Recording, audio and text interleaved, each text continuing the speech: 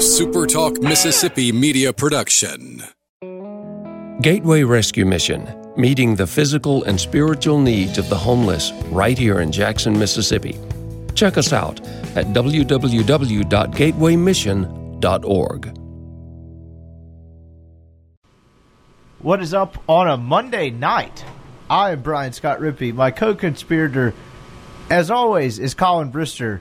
We appreciate you joining us late for this Monday night edition of the Rebel Report. So we didn't make any plans in advance to, get the word out, but we didn't short you on a Monday podcast. We had a little bit of some scheduling issues last night, and then Ole Miss was having another practice that was available to the media today. So we were just like, you know what, why not just wait until afterward? Because we would have talked about the same stuff we talked about Friday, and then really just you'd have had the practice at right after we got done recording, and then we'd have waited till Wednesday. So we bottled it all up into one to just kind of get a bit more football centric. They were in full pads today. You kind of got to see a little more. Pretty football centric show today. We've got some anonymous quote season where Ethlon does that thing where they get anonymous quotes on all 14 programs from other head coaches. But pretty football centric show today. We'll probably get into some other stuff as we do always from over the weekend. What's up, man? Not much. It's been a busy weekend. How was your weekend? It was good. I played a golf tournament with my dad. It was fun. Seems like you do that every other weekend. Yeah, no, it's we've had two in the last 3 weekends. It's weird. We have this is kind of the time of year I would say that we do that. I don't know. It's just one of those things. There's always one in July and one or two in August that we always seem to play together in. So does your dad play with your other two brothers like this, or how does that work? Well, so I would put it this way: is both of my brothers got into golf. I would say later on, they both actually become pretty decent players. I would say they hit the ball really well, but golf is really all I played in junior high and high school. If you've ever seen me in person, that's probably not a shock in the slightest. Not really cut out for basketball or football. And by that, I mean I could literally die. And so golf was kind of my thing. And so I got into it the earliest. So that's kind of always been me and my dad's thing. Me, my dad, and my brothers play together a decent bit now that my brothers both picked it up their senior year of high school, played on the golf team and really kind of started slowly in high school. So they play together, but I'd say tournament wise, mostly me and my dad play together just because we have for a while. But we've all four of us play together a decent bit. Okay, fair enough. I was just curious how that worked. Yeah. So we did that, and then that was really about it. It was a fun tournament. It was 27 holes one day, 18 the next, 3 9-hole matches.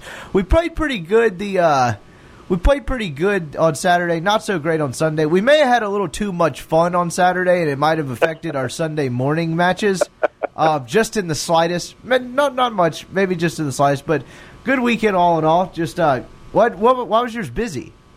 Well, I'm still helping my sister move to Jackson. It has been an experience.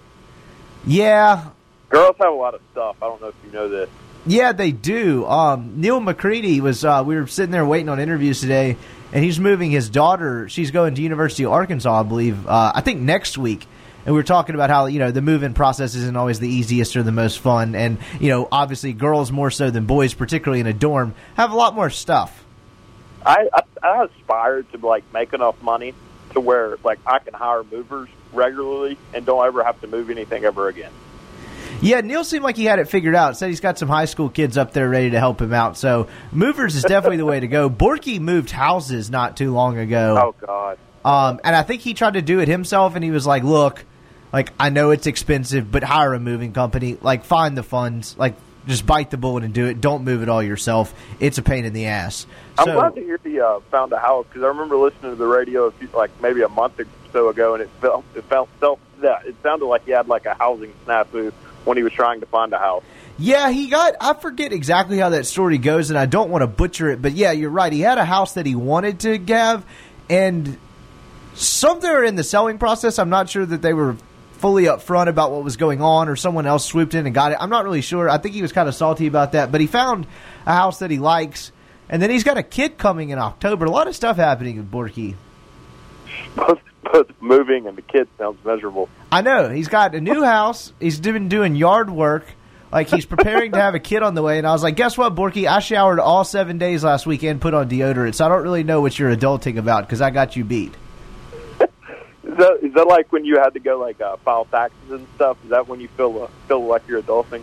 Pretty much. I had to go get a new license plate the other day on top of something else. I can't remember what it was, but I just remember the feeling of going into two government buildings without being summoned by anyone was really thrilling. It felt very, very corporate and very grown up. Yeah, we're getting to that age like where we have to start doing adult stuff. I took your lead and started running recently, so it's not fun, is it? No, it's miserable. You do feel better and a little stress. Like it's a big stress relief after the fact, and you feel better like when you wake up in the mornings. But at the time, it's like this is awful. Exactly. Like it's 30 to 45 minutes of just hell. Yeah, I know. We sit here at 6:30 on a Monday night, and I'm probably going to go try to run after this. And I'm really just like it's like part of me looks forward to it because it's like 20 minutes I can keep to myself and all that. But you get like I hit the first hill on my run, and I'm like, why did I do this to myself? And last week I was nursing a fairly significant leg injury. I don't really know what it is. It went away, but it hurt for like a week. Wait, like calf or hamstring? It felt like I think it was the hamstring area, but I don't know if I pulled it. It was just like tighten up. I don't know. I'm not exactly a finely tuned athlete, so the fact that went away, I feel like I should be just thankful for. Oh, God, we should get into football. Yeah, I say that it's going to pop back up tonight. I'm going to come limping into the studio on Wednesday. So, anyway, enough about my exercising habits. Ole Miss has begun fall camp, and I know Friday's podcast, they had not quite started by the time that dropped, but they've had two practices that the media has been able to see. I believe they had another practice on Saturday. They took Sunday off. They did, yeah. So Matt Luke said the heat kind of got to him on Saturday. I don't really dispute that because it has been really hot. I don't understand the whole fall camp thing. It's 90-plus every day. Really nothing fall about it. To be fair, it might be 90-plus during the fall here sometimes. No, yeah, it will. I mean, you're not talking cool weather really until you get pretty deep into October. I mean, there's some days in September. The first, if you have an early wave of home games like an Ole Miss has had in the last couple of years, like you get 2-3 September home games, that sucks. I mean, it's miserably hot. Yeah, it's going to be like that for the Arkansas and Southeastern Louisiana game this year. Yeah, and so I guess diving right into football, I don't necessarily know where to start. I put up a pair of notebooks each day that you can read at supertalk.fm. I got some feature stuff coming tomorrow and Thursday and probably Wednesday as well. Just some different stuff, but really I put up a couple of notebooks from each practice. I guess we'll start. I'll just go through really of my thoughts through two practices. And one, and I wrote this on Friday, and it's really stating the obvious, but you can sense that practices are more crowded. And what I mean by that is there are more bodies. And it's mostly because they're back to the full 85 scholarships, and then, whatever 110 is the expanded roster with walk-ons and all that stuff. There's just more people at practice, so they're back at the full scholarship limit. You really can sense it while you're sitting out there. And they didn't talk about it a lot last year, and I know I've discussed this on this podcast before, but I thought that they were at like 59, 60 players going into the South Carolina and Auburn games last year, like the late October where they were really beat up after the Arkansas game. And it was actually worse than that. I was told by someone around there at practice that at one point they went into a game with 52 available scholarship players and 56 dressed out, but 4 there was no chance they were playing. They were just dressed out, really to make the sideline look full. So they put people in pads. So I mean, that's not the. I don't want to take that out of context. That's not what the reason he was that was told to me. But he said we dressed out 56, but really only 52 could play. Good God, yeah, the NCAA decimated them. It's that's got to be like a joyous feeling to look out there and you can like actually have scrimmages, like without worrying about enough people getting hurt. Yeah, no, it has to. It really does. And I've a former Ole Miss Rebel I actually saw over the weekend, Ryan Buchanan. I knew Ryan growing up. We were friends in high school. Still are friends now. I don't really talk to Ryan about, like, football that much, but I was just kind of, like, shooting the shit and kind of giving him shit. And I was like, I bet you don't miss standing out there right, like, this time of year in August. And he was like, absolutely not. But we got to talking about just different types of stuff and what had been going on. And he was like, we talked about the scholarship thing. I was like, how do you go out in there and compete and, like, win games with that many people available? And he was just like, you don't. You don't. But, I mean, he's right. It's really, really hard to win games in the SEC with that many people available. So now they're kind of – they at least – like, I'm not sure how much depth Ole Miss is going to have overall. I mean, there's a lot of positions where the depth is really questionable. But at least they have the bodies to be able to formulate the depth. Like, you can't – obviously, you're not going to – like, they're going to learn through experience, and that depth's going to formulate over the next couple of years. And they're going to have some struggles because of that this year. But at least they have the bodies to roll out there this year. Sure, yeah, and that's huge.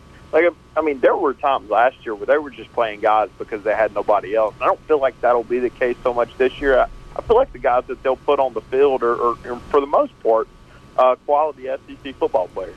Yeah, I mean, how 5'6" Tylen Knight was going back and forth from offense to defense out of necessity last year. That should probably tell you just about everything you need to know, right? Right, yeah, exactly. And that's not going to be the case this year. Look, they're going to be out-talented at times. I mean, Texas A&M, LSU, Alabama, Auburn, those teams are going to have more talent than Ole Miss. But I do think Ole Miss has enough talent to be mentioned in the same tier this year as, Vanderbilt and Arkansas and Mississippi State. I think, that they can compete, right with those teams and from a numbers standpoint, whereas I don't really know if that was the case the past 2 years. I would agree with that. I guess the next kind of thing I'll go through is injury notes.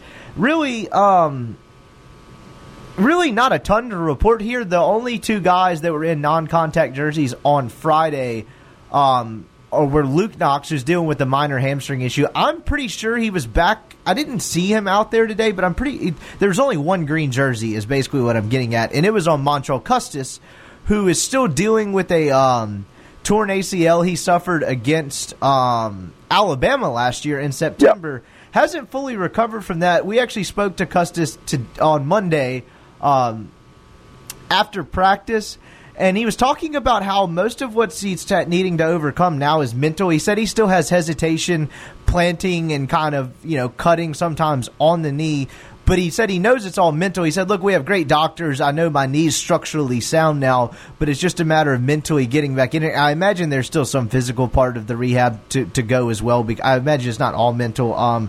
So that actually sounds like that's going to be a process, because he was asked when he thinks he might be back 100% normally. He says he's aiming for the last week of fall camp with the hopes of getting out there for the first game, but really didn't rule out that he wouldn't be 100% for the first game. Sure. I mean, I don't really know what to make of that. Like, everyone's knee heals differently, because remember, like, Jalen Jones has made a full recovery, and he had the same injury 2 weeks earlier. I talked to both of them about talking to Ken Webster, just about how things, how to go with the knee injury. And, Custis kind of said the same thing. And he was like, yeah, I talked to a number of different guys. And look, you can't rush it. Everybody just kind of heals differently. So, is it concerning? Sure. Because Custis was playing pretty good football when he got hurt last year. He was kind of one of those guys that had kind of figured out. He is listed, I believe, third at free safety, or I say third. He's behind. He is behind. Where am I going with this? Oh, so there's 4 free safeties, and it's Julius, Linton, Cam White, and Custis all kind of in the mix there. I imagine a healthy Custis will get back in the mix, but that's kind of all the thoughts I had on that. Yeah, I mean, look, the physical part is that's the part you worry about. Mentally, I think he'll be a guy that gets back, and you'd rather have the mental problem from an ACL than a physical problem. So, look, he might not be 100% by Memphis, but I think by the time they roll into Vanderbilt, I mean the kid's 100% and is helping the secondary again. So, look, guys recover differently. Obviously, you mentioned Jalen Jones has made a full recovery, and if this is a mental thing, I think he'll work through it, sooner rather than later. Yeah, I don't think it would be a bit surprising to me if this lingers into the second month of the season. But these things you never really know, man. It's sometimes some guys come back really quick, some guys you just don't really know. So not something they can really rush. That's why he's in the non-contact jersey. That's a position where they feel okay about. I mean, you kind of know what you have in Julius at this point. Armani Linton's played football at this point. Cam White, not so much, but then you have Custis there too, so they have some options there. I think Custis will end up contributing if he is healthy. Let's see. What else did I have written down? Not that this is a major thing, but Scottie Phillips looks bigger. He's added at least 5 pounds of muscle. He looks thicker in the legs, and it's interesting to me is they have 3-4 running backs that all kind of have similar body types. Like he and Woolard and Snoop and Penniman. Penniman's a little bit bigger, but particularly Phillips, Snoop, and Penniman are all big-bodied backs and look powerful. I just noticed Phillips looks a little bit heavier, and I kind of asked around. He's added at least 5 pounds of muscle. I think he's a little thicker. I mean, that's a would-be 1,000-yard SEC back heading up. What is probably the deepest position on the field for Ole Miss. I can't even really think of a close second. Maybe defensive line somewhere. Yeah, no, I mean, the running back position is going to be kind of fascinating to me. I mean, with Ely, Phillips, Penniman, if he's able to go, and Woolard had a good year last year. I've kind of looked at that position for a while now as a position that Ole Miss is maybe the strength of their offense. Look, they've got a lot of talented receivers. They've got a lot of guys in that running back room that can really carry the ball and get big first downs. And I think that's something that maybe this program hasn't had in a long time. So I'm kind of interested to see how they split carries and how those guys perform this year. Yeah, I think it's the depth that they haven't had. Because, right. Walton was a decent back, and then you kind of had that era where you had Itavius Mathers for a short time and a couple of those other guys. Really, 2 years ago, it was Jordan Wilkins and then, kind of whoever. After that 2016 year, Wilkins had to sit out. I don't even necessarily remember who was playing predominantly. That's bad. I should remember that. Oh, that was Akeem Judd and Eugene Brasley. Yes, it was, and that's obviously – and Akeem Judd was a pretty decent back, and sure. Brasley was okay. And they had one more guy in there too, but that was when they lost – That was Penniman. Yeah, that was Penniman. That's exactly right. Because they lost Wilkins in 2016 to the academic snafu, and then Sweeney had that really bad injury against Florida State. Yep. So, yeah, they have a lot of depth here, and they have a lot of options. And we'll get to this in a minute towards the end, not towards the end of the show, but a little later on in the show. Athlon Sports had their list of anonymous quotes for all 14 programs. And one of the anonymous quotes from one of the coaches was, I don't think they have the personnel for Rich Rod to do what he wants to do. And unless they're talking about the offensive line, I'm not sure I totally agree with that. While Rodriguez, obviously, when you come in and you inherit pieces that aren't yours, it's obviously all not an ideal fit, but they have a lot of depth at running back, and they have some really interesting playmakers in Tylen Knight and how they use Ely, and even how they use like Elijah Moore and Dennis Jackson and some of these other quicker guys. I'm not sure if I 100% agree that he doesn't have the personnel to do what he wants to do, because Rich Rod likes to run the football in a lot of different ways, and he likes to move the pocket in the passing game, and I think he can do both of those things. I'm not saying it's a perfect or an ideal fit, but I'm not sure I necessarily agree with the fact that he doesn't have the personnel, at least from a skill perspective, to do what he wants to do. Yeah, I don't necessarily agree with that at all. I mean, he's got a quarterback that can run.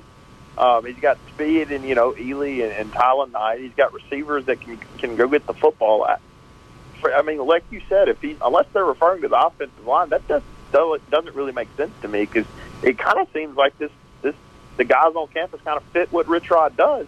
Now, that might not have been on purpose from, what Phil Longo was doing, but it does fit. It does feel like, Rich Rod can come in and implement his system rather quickly. Yeah, no, I would agree with that. And the next question is, can Corral run? Because last year in the very limited sample size we had, he showed that he was a willing runner, right? And it was against bad teams and a lot of times in mop-up time, and he busted a long run against ULM. But I'll be interested to see, when I say can he run, can he run smart? Can he run and protect his body and kind of – he's not going to be Nick Fitzgerald where they slam him in the line all the time, but can he protect himself, and can he run smartly, not just scrambling type of thing, if that makes sense? Can you run like Chad Kelly? Because Kelly was really good at that. He didn't get enough credit for being able to use his legs like he did. I think if he can mimic that, he'll have a really successful year on the ground. Yeah, I would agree with that comparison in the way Kelly ran, and it's can he do it? I'm not saying he can't. I don't know. I just don't think we've seen it. I think he probably has the ability to, but based off the little I saw of John Rice Plumlee in high school. And I'm not about to, it's Matt Corral's team. He's going to start. I'm not saying anything of that. But if you're talking about, maybe more of an ideal fit towards the running side of Rich Rod's thing, it's probably Plumlee. But obviously, Matt Corral, from an arm talent and an arm strength perspective, offers stuff, it's kind of, not generational, but that's really kind of what his best skill set is. And so maybe he's not the perfect fit for a running thing, but I'll be interested to see how Rich Rod uses him and how they maybe mold his running game to maybe fit somewhat of Rich Rod's trying to do. Because I don't think that's a perfect fit at all, but I don't think it's the worst thing in the world. No, yeah, I'm completely with you. I think Corral's going to be able to be mobile, and I think that opens up a lot of things for Rich Rod. Look, I think they're going to make sure the kid protects himself. If they don't, they may put the reins on him. But I think at the beginning of the year, it's going to be full bore, and they're just going to let him go make plays. Yeah, up front on that offensive line that we've talked about, which is really turning into the key of this fall camp, and we were way ahead on this, not way ahead of other people, not like beating my chest here, but we talked about this dating back as far as February and spring. The offensive line, and I don't feel like it was necessarily talked about enough early on in the offseason, but the offensive line is really where this thing make or breaks. So with Alex Givens out, you've had Michael Howard running with the first team right tackle. I mean, that's not a shocking thing, but I believe Hamilton Hall was the one listed on Ole Miss's 2-deep as the backup right tackle to Givens on the initial one they released before SEC Media Days. Michael Howard was listed as the backup left tackle to Bryce Matthews, but it's been Michael Howard that's been manning the right tackle spot. He's an interesting case because he's a kid that didn't play a lot his first couple years. He fluctuated from tight end to special teams guy. He was a backup lineman last year that didn't really play much. He struggled to keep weight on and has really, really, really struggled to add weight and keep weight on him. And he's gained 25 pounds this offseason. He's at 280. He's listed on the website, at least right now, at 280. That's probably obviously still a little light, but that's a hell of a lot better where he's been because he's been struggling in the 250, 260 range. It's interesting for a guy like that and a guy that size to hear him talk about how he struggled for a long time to keep weight on him. That just seems hard to fathom because these guys are so big, but you forget at the same time these offensive linemen are not just big human beings, but they have to keep weight on and they have to keep good weight on. And so we were asking him, what have you done to keep weight on? He said, eat everything in sight. Yeah. He literally said, if it's edible, I had to eat it. That was the exact quote. That must be nice. Yeah, no, that must be quite nice, but it's interesting to me because he's a guy that's going to have to contribute this year and is going to have to play a lot.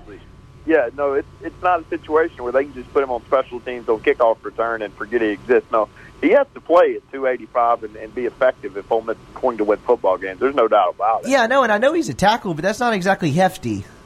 No, absolutely not. But it was interesting listening to him talk about it. He's been, he was like, look, you got to be kind of ambidextrous on this too. I'm a tackle. I'm not a right tackle. I'm not a left tackle. You got to be able to play both sides. I'm going to have to be able to play both sides.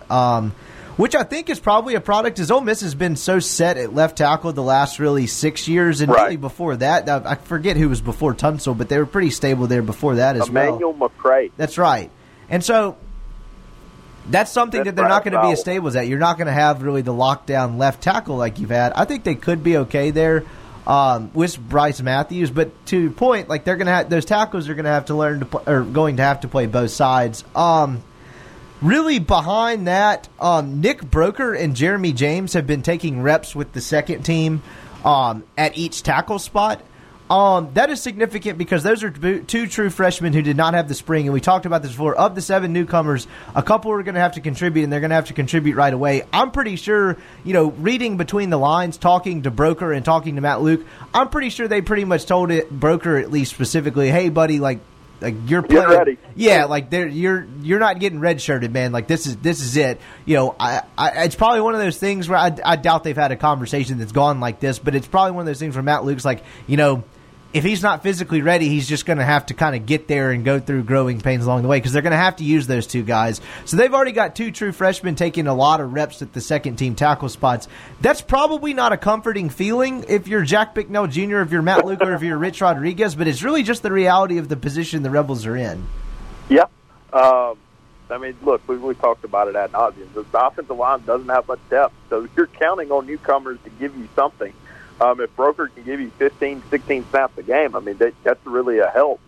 So they're just going to have to get these new guys in there, and like you said, maybe have to go through some growing pains with them, but there's not really much other option.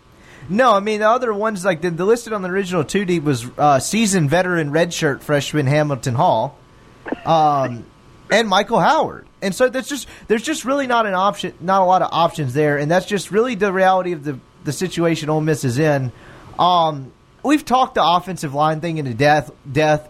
look, man, they're going to need to stay healthy, and they're going to need to have at least 2 guys, 3 guys. If they can get to 8 deep where they're just okay, that's just kind of the way it's going to have to be. They've tried a couple different guys at center. Trying to think. I'm looking up and down my roster here. I had some really terrible handwritten notes. Not big on penmanship. My handwriting is that of a serial killer. It is not legible. It is terrible. I got my motor skills. You're a lefty too, aren't you? Yeah, I know. I got my motor skills checked to like 6th grade. It was my handwriting is an absolute atrocity. Like, it really is embarrassing. I can barely read it, but I can read it okay enough. So hold on. This is bad podcasting, but I want to make sure because I think this is important.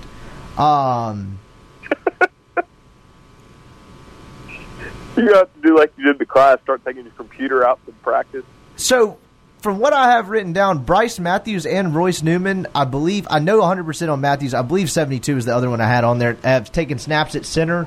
The reason I say that is because, Eli Johnson has a history of injuries. He's probably going to be the starter, but I don't think they feel very comfortable riding in with Samuel Plash as the backup, to respect to that young man. They're trying a couple different guys at center. They're really just, I think, the depth chart kind of is what it is at this point, and they throw it out there. But behind your starting 5 and Givens being included in that, they're just trying to find 3-4 more dudes that can do it. Yeah, look, they got to find some guys that are interchangeable. They can play guard and tackle, and if you're in a pinch, because look, this team needs a Durante Bolden and a Javon Patterson in the worst way, or a Jordan Sims. Yeah, Jordan Sims was the one I was thinking of. Yeah, honestly, they can play anything. And look, I think they've got to find one of those guys because, look, let's just be real. They're not keeping 9 guys healthy throughout the year. I don't think they're going to play 9 guys consistently, but they're sure not going to keep 9 healthy. So you've got to be able to play guard, tackle, center. I mean, some of these guys are going to have to be able to play more than one position and play it kind of well. Yeah, no, I would 100% agree with that. And so piggybacking off of that, I think this is if you're looking for a substantive personnel type of thing coming from fall camp, from the little that we're allowed to see, here it is. So what I've noticed in the very limited amount of offensive drills that we've been allowed to see Ole Miss do as a team, they've used a lot of 2 tight end sets. Octavius Cooley and Jason Pellerin have been on the field a lot at the same time. I asked Matt Luke about this today on Monday after practice. And I think that's interesting because I think they view Cooley as more of a bruiser-type guy that can really help in the run game, run blocking, and I think they like what they have Pellerin as an athlete. I'm not sure where he is hands-wise, but I think they like him as an athlete. But I think they're doing this because I think it's going to help them run the football effectively. Matt Luke said as much. When you have what is perceived as a weakness on the offensive line and you can have 2 kind of bigger physical tight ends in there to add some extra blocking, I think that's going to help a lot, and I think you're going to see a lot of that. Oh, absolutely. I mean, look, at the core of this offense is physicality, and I think that there's going to be a staple around that, and they're going to try to impose their wills in some of these earlier games. I just kind of think that's what Rich Rod has kind of built his offense around. Look, I mean, obviously he's a spread-type guy, but he believes in running the football. I mean, this is an offense that's going to drop back and throw it 50 times a game. They're going to run the football, by God. So I'm interested to see how that plays out. Wouldn't Rich Rod kill to have Dawson Knox? Yes, he would. Yes, he would. Yeah, and so one of my main thoughts on this was, one, when did Ole Miss run it? Ole Miss didn't run 2 tight end sets last year that I recall. I mean, it may have happened once or twice, but it didn't happen. They didn't use the tight end period. I mean, we talked about this. They have a 3rd-round pick that had, 15 catches last year? Exactly. Did he have 15? I'm being serious. I think he had 15. I don't think. Actually, you know what? We're about to look this up. We're going to look it up. I think you're about to be shocked. I could be. I'm probably wrong about this. I swear, if it was 15, it wasn't much more. This is really going to piss some people off when they hear this. Let's see. Dawson Knox.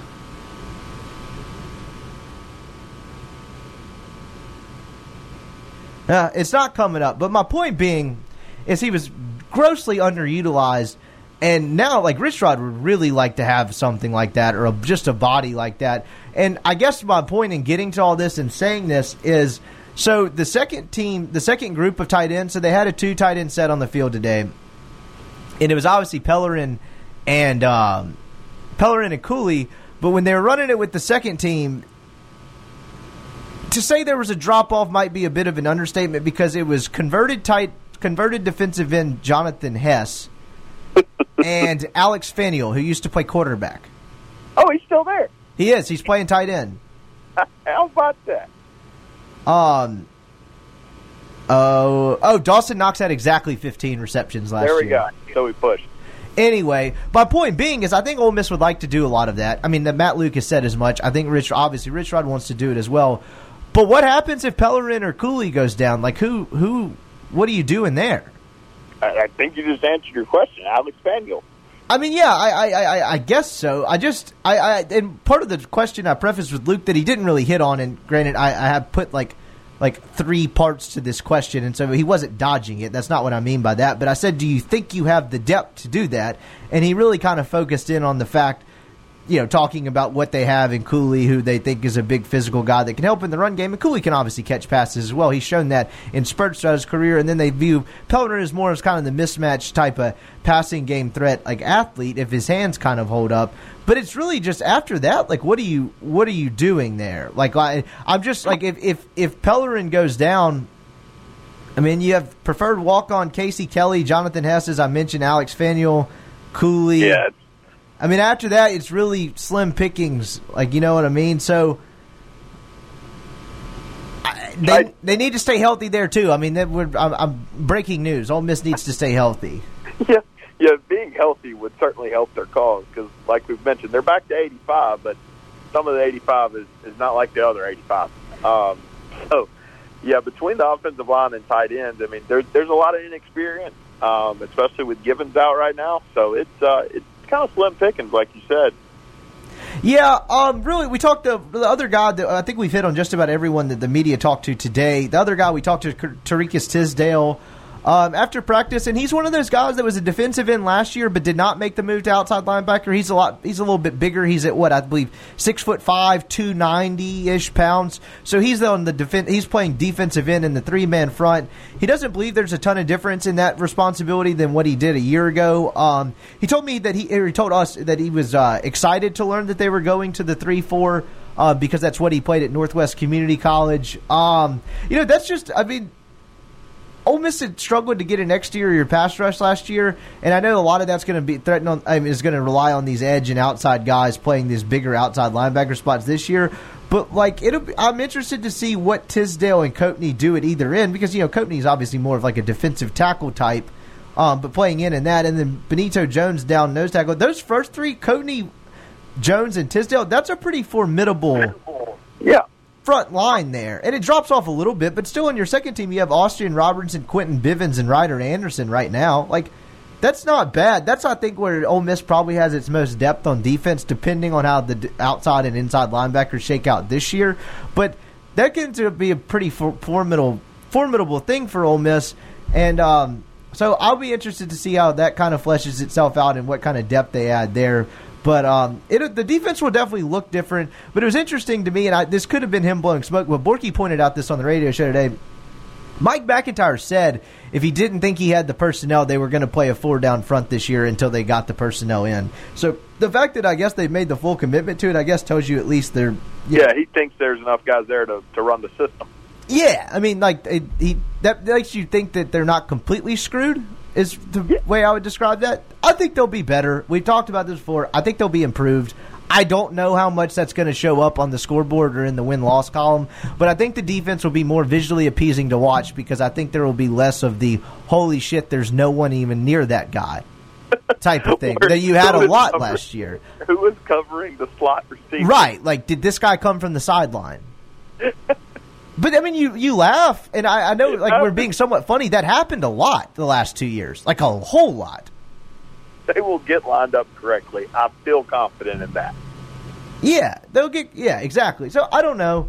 I'm glossing over just kind of my notes the last couple of days. I think that's really all. Do you have anything on Lakia Henry at linebacker?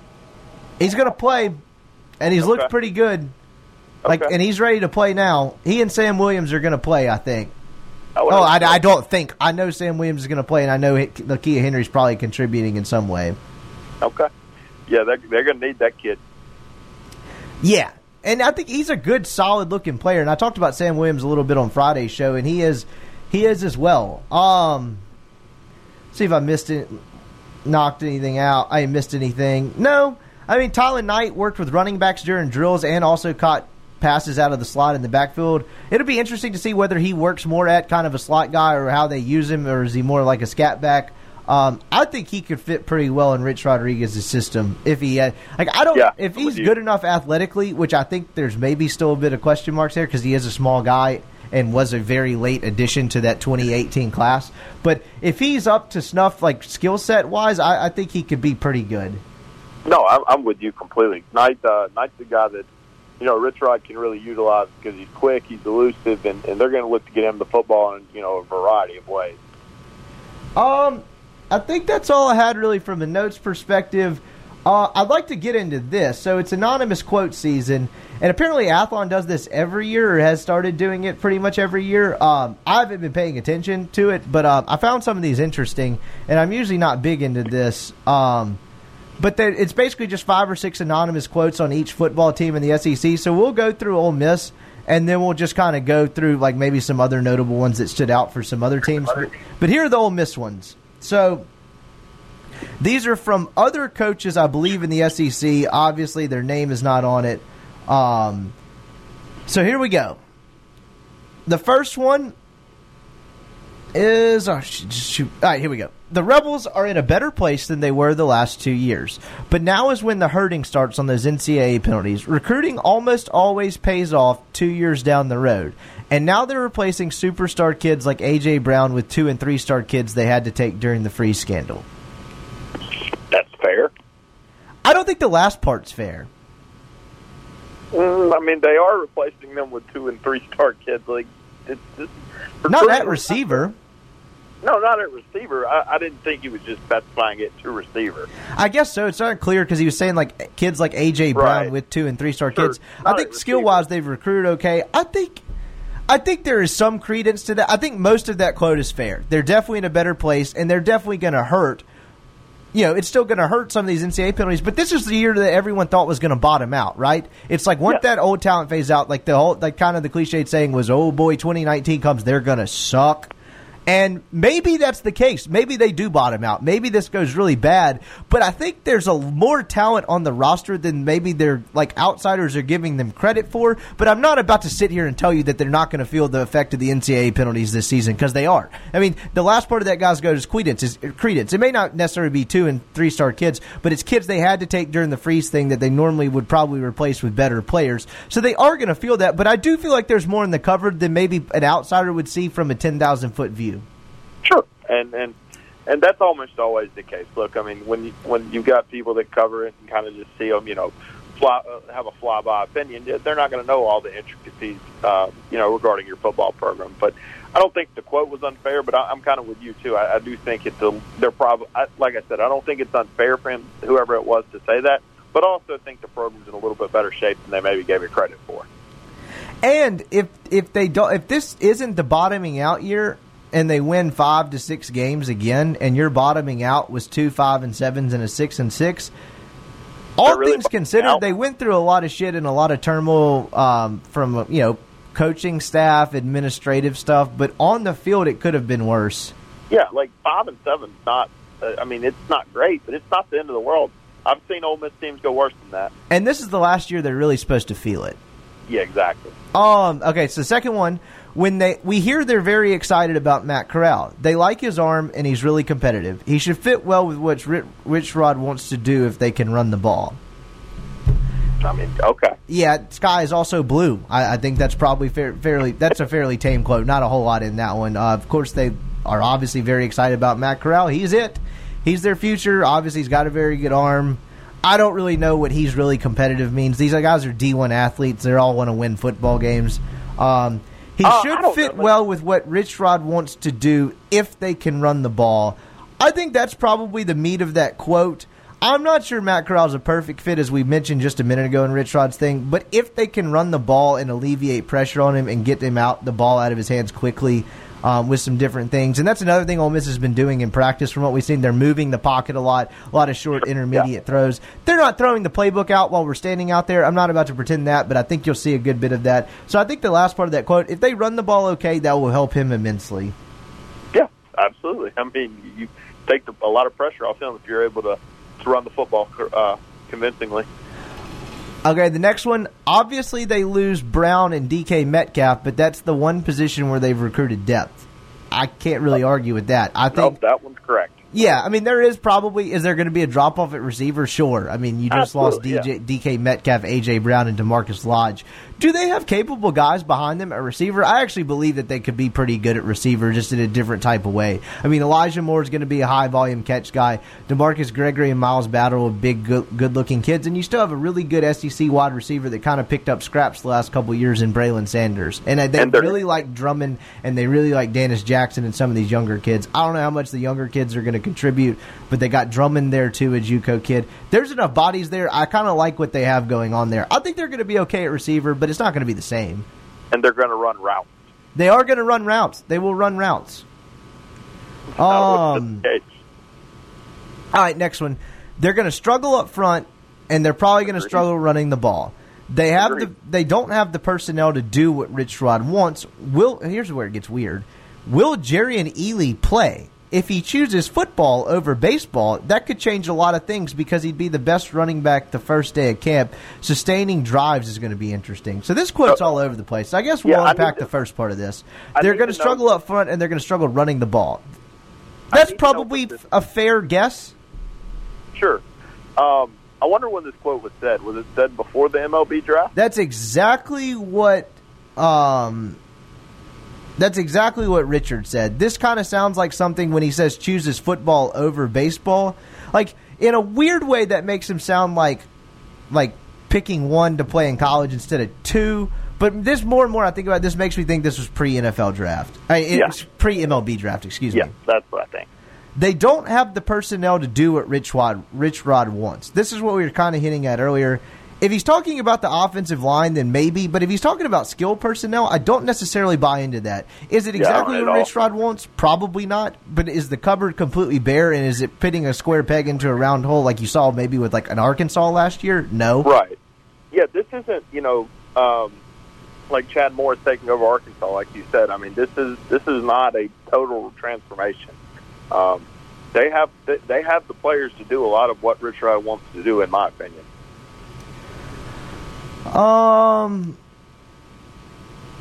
I guess we'll hit this last part again. If he chooses football over baseball, that could change a lot of things because he'd be the best running back on the first day of camp. Sustaining drives is going to be interesting. Sure. If he was indeed not talking about the draft and he's talking about the distraction of playing two sports, I can tell you, buddy, he's going to play and he's going to be pretty good regardless of whether he's hitting baseballs in the spring. That's going to be interesting, by the way. Yeah, it is. It is. But, that's another conversation for another day. But if he has a breakout freshman year, you think there's a chance he's not over at Boise in the spring? Oh, yeah. Well, no, I would say there's more than a chance, and I know that not just speculating. Yep. Sustaining drives is going to be interesting is the last sentence of this. Sure. I think you probably need to sustain drives to score points. Like, I don't really know. I don't know exactly what he means by that, but I'm going to agree with him. Sustaining drives will be interesting. I mean, it's interesting for everybody, isn't it? Yeah, I mean, yes, Ole Miss struggled mightily in the red zone last year. We've rehashed that a ton on this podcast. I mean, yeah, they're going to have to sustain drives and be better in the red zone to succeed as an offense this year. That's really about all I got on that. Here we go. Agreed. Mike McIntyre is a great coordinator, but he's stepping into a rough deal there. They're going to run a 3-4 scheme like Georgia and Tennessee, but how well does their personnel fit? We talked about this a little bit a second ago. He wouldn't run it if it didn't fit. Right? And is it probably ideally exactly what he wants? No. Is it probably less ideal than what Rich Rod has on the other side of the ball? Yes. But there's some pieces. They have some nice pieces at the outside linebacker spot. We talked about the defensive line being okay. Mohamed Sanogo's filled in okay. Secondary, a little shaky, but some veteran guys at the top. I think depth's an issue defensively. I think on the surface they could be okay as far as personnel. You could run a 3-4, 4-3, 5-2, 6-1. It doesn't matter. This team was always going to be what it is. Like, I don't think the scheme is going to be the issue with this defense. Yeah, and like if you're being like, hey, put a grade on how well this personnel fits with what Mike McIntyre's trying to do, I'd go B-. but I don't think you're going to get above that with any other scheme. No, and I'd hear C+ too. Yeah, I mean, I guess, but it is what it is from just a body standpoint. I mean, it's not going to be an overwhelming defense. Benito Jones is probably their best player on that side of the ball. Okay, I'm going to take Sam Williams, but that's fair because you haven't seen Sam Williams play SEC football. I'd like to see Sam Williams play, and Mohamed Sanogo should probably be in there. Yep. Because he led the team in tackles. He turned into a really good, solid SEC linebacker last year on an atrocious defense. We went over the tackling stats, right? I had him at like 112 tackles, and I believe the next closest was 79. Dude made tackles when other people didn't. So correct. And Benito Jones has had some shoulder issues. He got it fixed up, I believe, again this offseason. I think he probably feels pretty healthy. He was telling me he feels really healthy. Poor guy stays hurt. What'd you say? Yeah, he has. He's had shoulder issues throughout his career, had some other stuff going on, too, as far as injury. So I'd like to see fully healthy Benito Jones, but if you want to say he's the best or most talented player on that side of the ball, I'm not going to. There's too much unproven to really heavily dispute that right now, but he's definitely in the conversation. And then last quote. It will be interesting to watch Matt Luke as a head coach. He's hired 2 former head coaches to radically change their schemes on both sides of the ball. He's putting a lot on those 2, and that could come back to bite him. How does that come back to bite him? I mean, it's either going to work or it's not. He's putting a lot on those 2, and that could come back to bite him. As if 2 former head coaches can't handle the workload Matt Luke's putting on them. I'm not sure I buy it from that standpoint. 2 former Pac-12 coaches of the year. What are we even talking about there?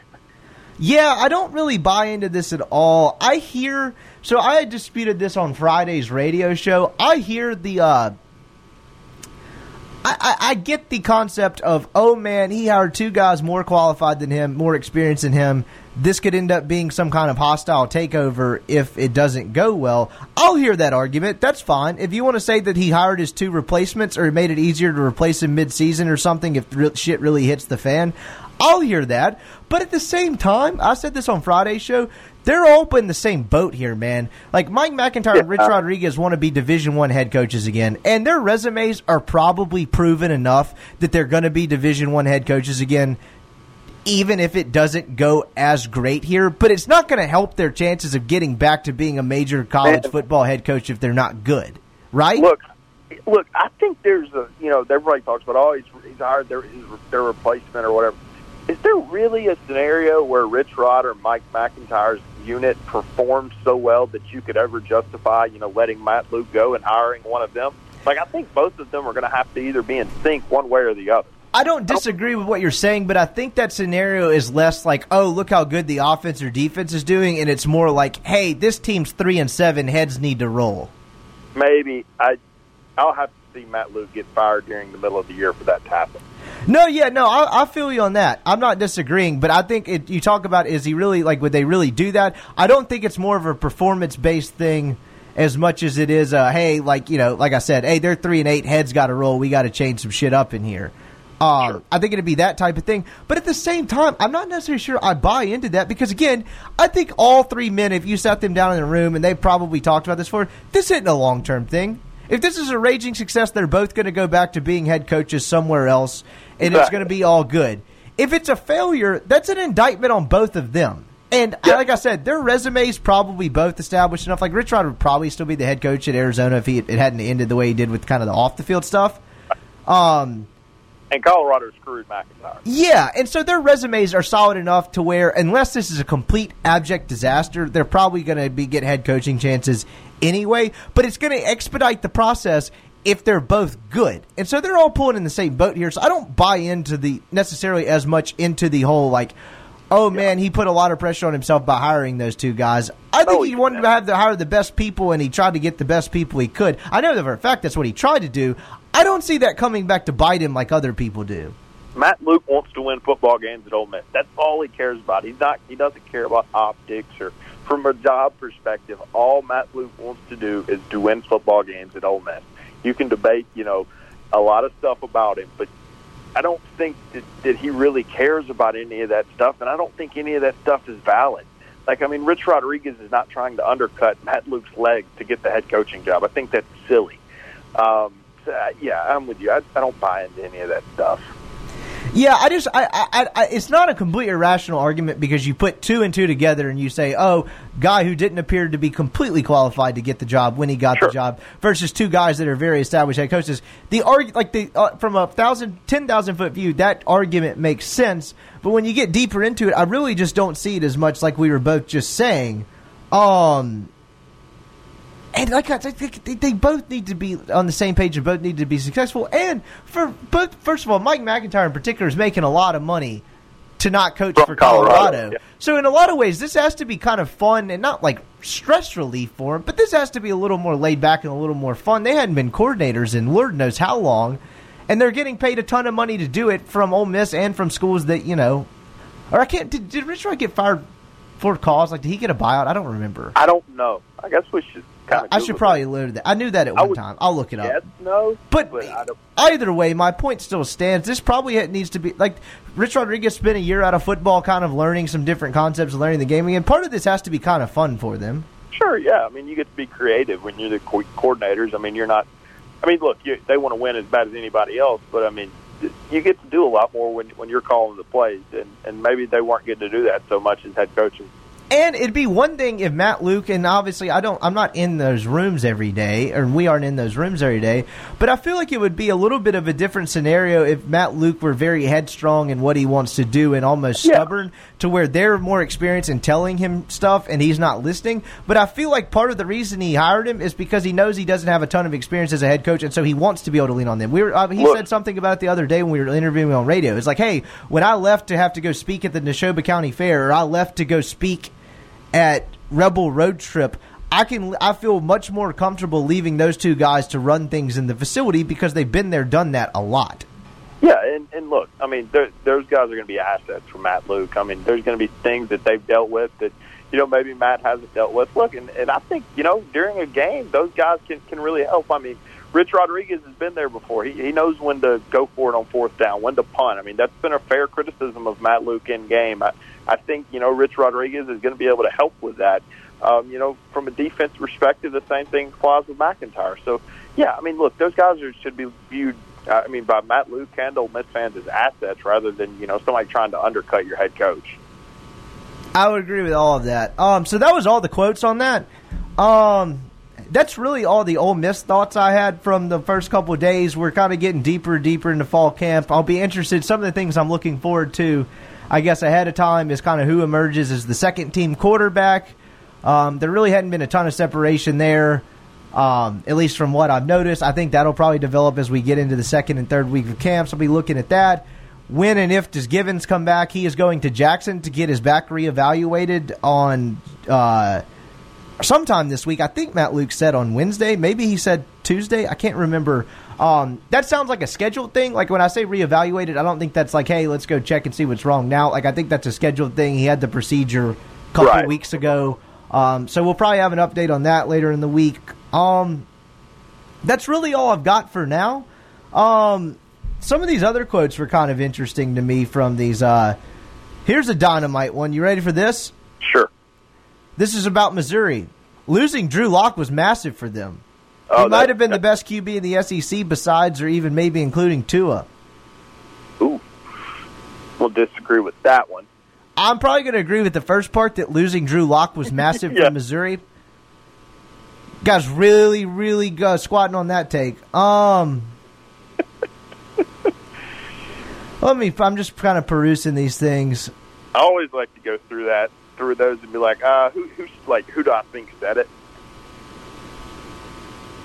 Like you could tell if you look hard enough what Nick Saban said. Yeah. There was one on it. Here we go. This is regards to Tennessee. There is no reason that offense was so bad last year. I know the line wasn't good, but they have players. Man, if there's nobody blocking, like, what are you gonna do? It feels like Muschamp. I don't really follow that one. If you want to know the state of Tennessee football, this is kind of funny. They just need to get to a bowl this year and beat Vanderbilt.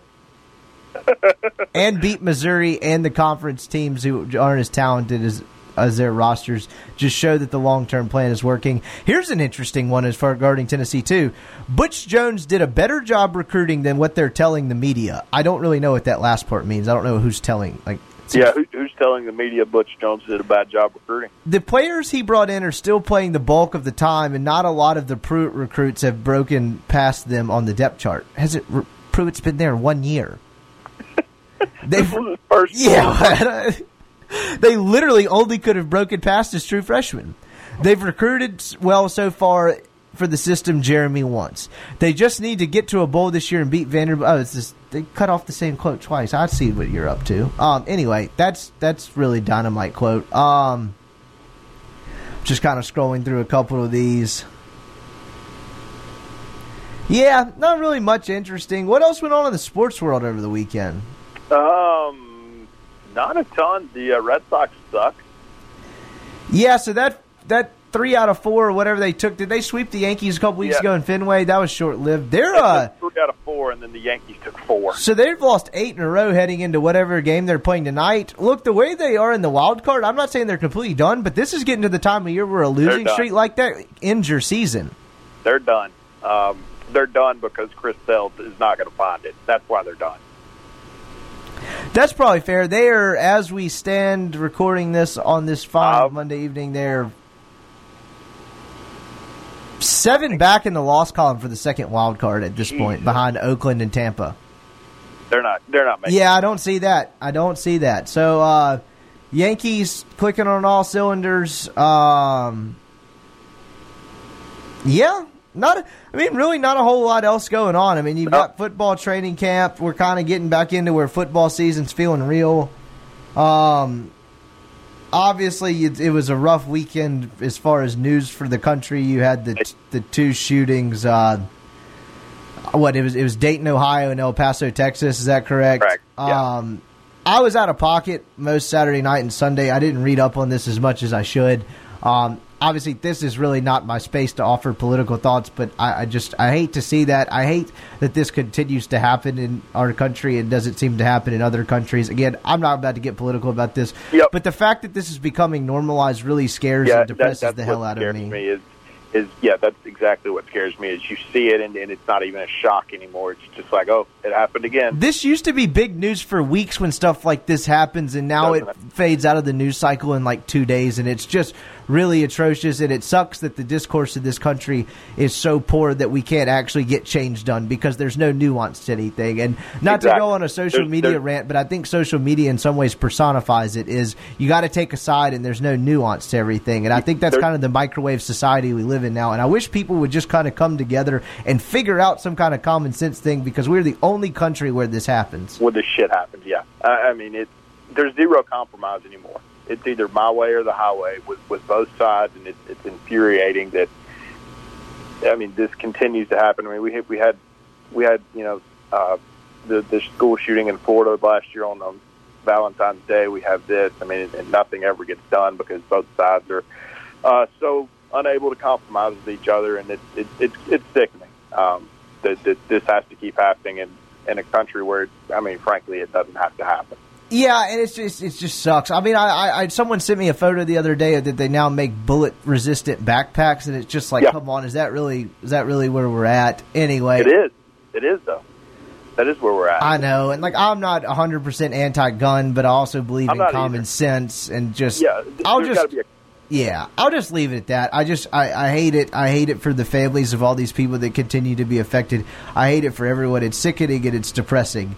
And the fact that it's becoming normalized just really, really sucks. On a lighter note, nothing really weird happened to me this weekend, I don't think. That must be nice. Yeah, I'm trying just to find any, no weird Uber stories, no. Yeah, I really just had your boring, average, run-of-the-mill weekend. I'm going on a bachelor trip this weekend. Is that how many of those have you gone on? This is really my first one. I've had friends get married, but friends not close enough to where, you make the cut for the bachelor thing. Like guys you're buddies with, but not real close. This is really the first one I've kind of been on where it's like a close friend of mine. So, are you in the wedding?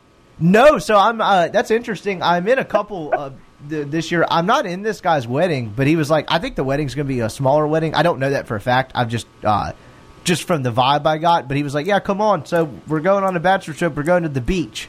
Okay, I was wondering if it was New Orleans or where you were headed. Yeah, so we're headed, I think, like Orange Beach or something. I mean, nothing like too crazy, but, you know. I'll do a podcast there Thursday night, Friday. We'll figure something out. But I'm sure that'll be a well-behaved time. Oh, yeah. You should. We should do it late Thursday night, right before you go to bed. Yeah, 2 o'clock in the morning. See what happens with that. I am in. That would be a job, but I'm in. Yeah, that would probably wake up unemployed. Yeah, that's really about it. I don't know. That was a lot of football talk. For as much bullshitting as we do on this podcast, that was like 55 minutes of pretty solid football stuff. Yeah, and Ole Miss football. We're not even rambling off. Yeah, no, so we don't really have many stick to sports hardo people that chime in on this podcast, but if that's really what you get your rocks off to and you like the serious stuff, man, this one was for you. We screwed up on Conspiracy Theory Monday again. That's my bad. That's partly the scheduling thing. We'll just move it to Wednesday. I'll find a conspiracy thing for Wednesday. I'm not skipping another one. Last week I said we'd pick up next week. I'll just So what did we decide on? JFK? Ooh. Oh, actually, I did have one thing to add. Let me pull this up. So my girlfriend she hates birds. Despises birds, is deathly afraid of them, to the point of, well, it's not even to the point, it is completely irrational. But I showed her the birds aren't real thing, right? That we discussed a couple weeks ago, the billboards that started in Memphis where, if you did not listen to that edition of the podcast, it's there's a large group of people that believe birds started being killed off by the government in the 60s and are now government-issued drones that want to watch every single thought and basically just Big Brother type of stuff. So I got sent a photo on Instagram that's it's a T-shirt and it's a big gigantic bird. It's a circle logo on the front that says birds aren't real, and on the back it's a big gigantic aggressive looking bird, and all it says under it is I am a lie. Yeah, I've seen those shirts. I have a friend that has some. Here's another favorite one of mine.